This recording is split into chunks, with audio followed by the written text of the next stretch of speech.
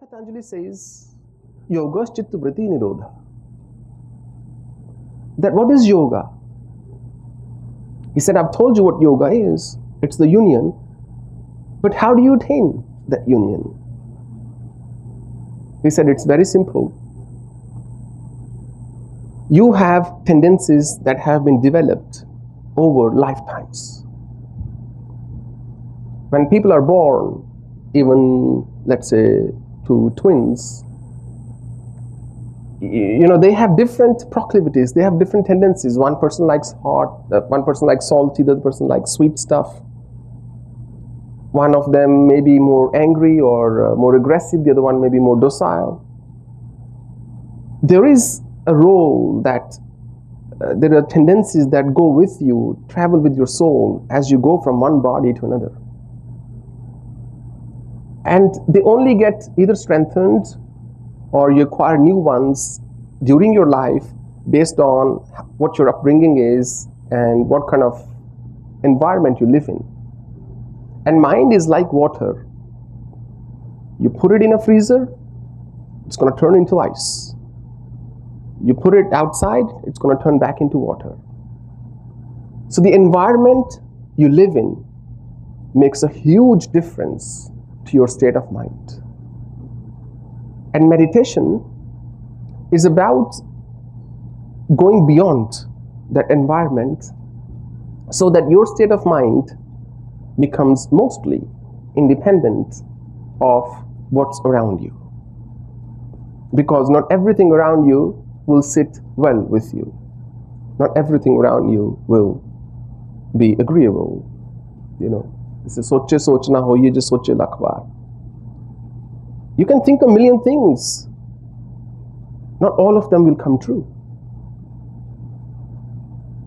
And those things, those dreams that don't come true are often the root of grief. You want certain things certain way. If it's not happening that way, you say, I'm not happy.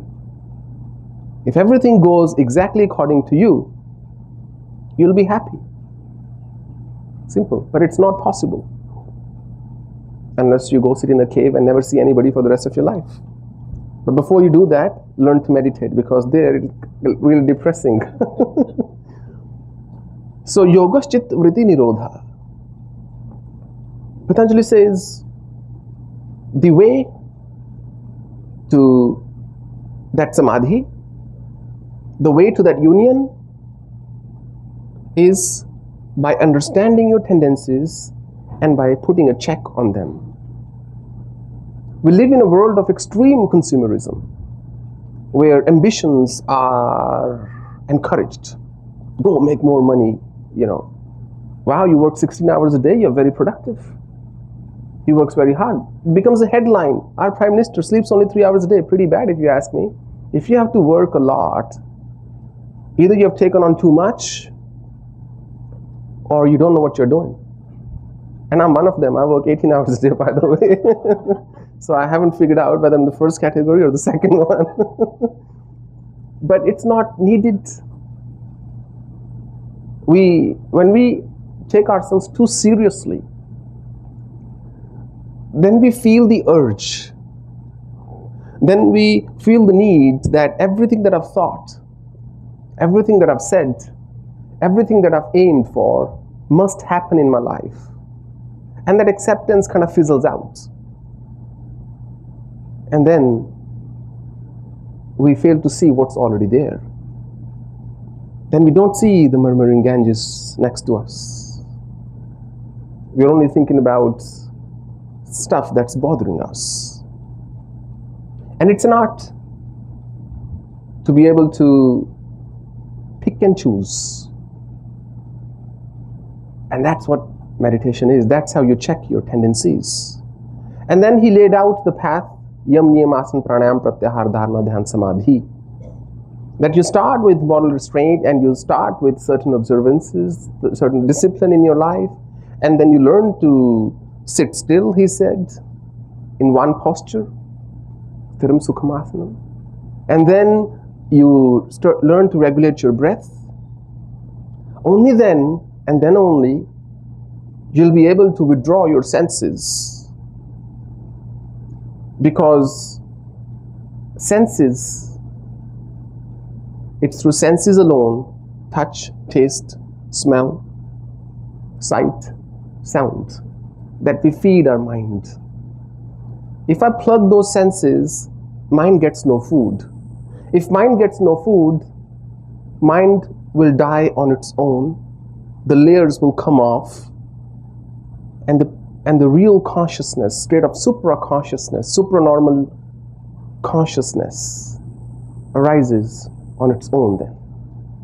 But you can't plug your senses unless you have learned how to regulate your breath, unless you've learned how to channelize your energy so you can sit still, unless there is a certain restraint in your life in terms of purity, truthfulness, cleanliness, charity, in terms of compassion, gratitude, and so on. And then he says, okay, once you have withdrawn your senses, pratyahar, then you are ready to concentrate. It's the 6th stage. And when you learn concentration, then you get to the 7th, which is meditation, dhyan. And once you dive in meditation, then absorption arises on its own. That's samadhi, the ultimate state of tranquility, that state of grand bliss.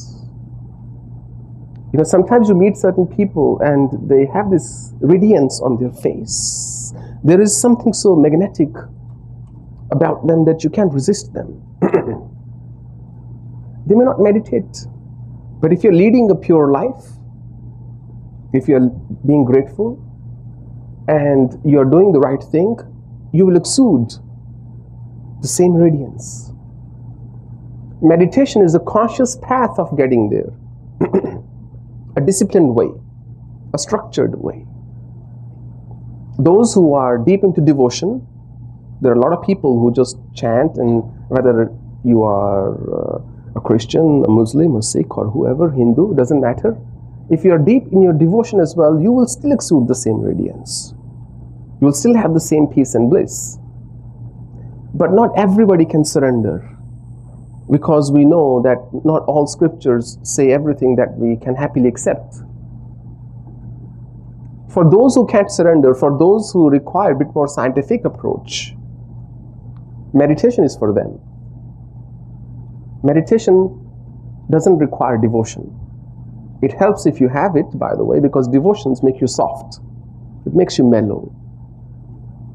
But it doesn't require it. It's not a prerequisite or a requirement. Meditation is a structured way.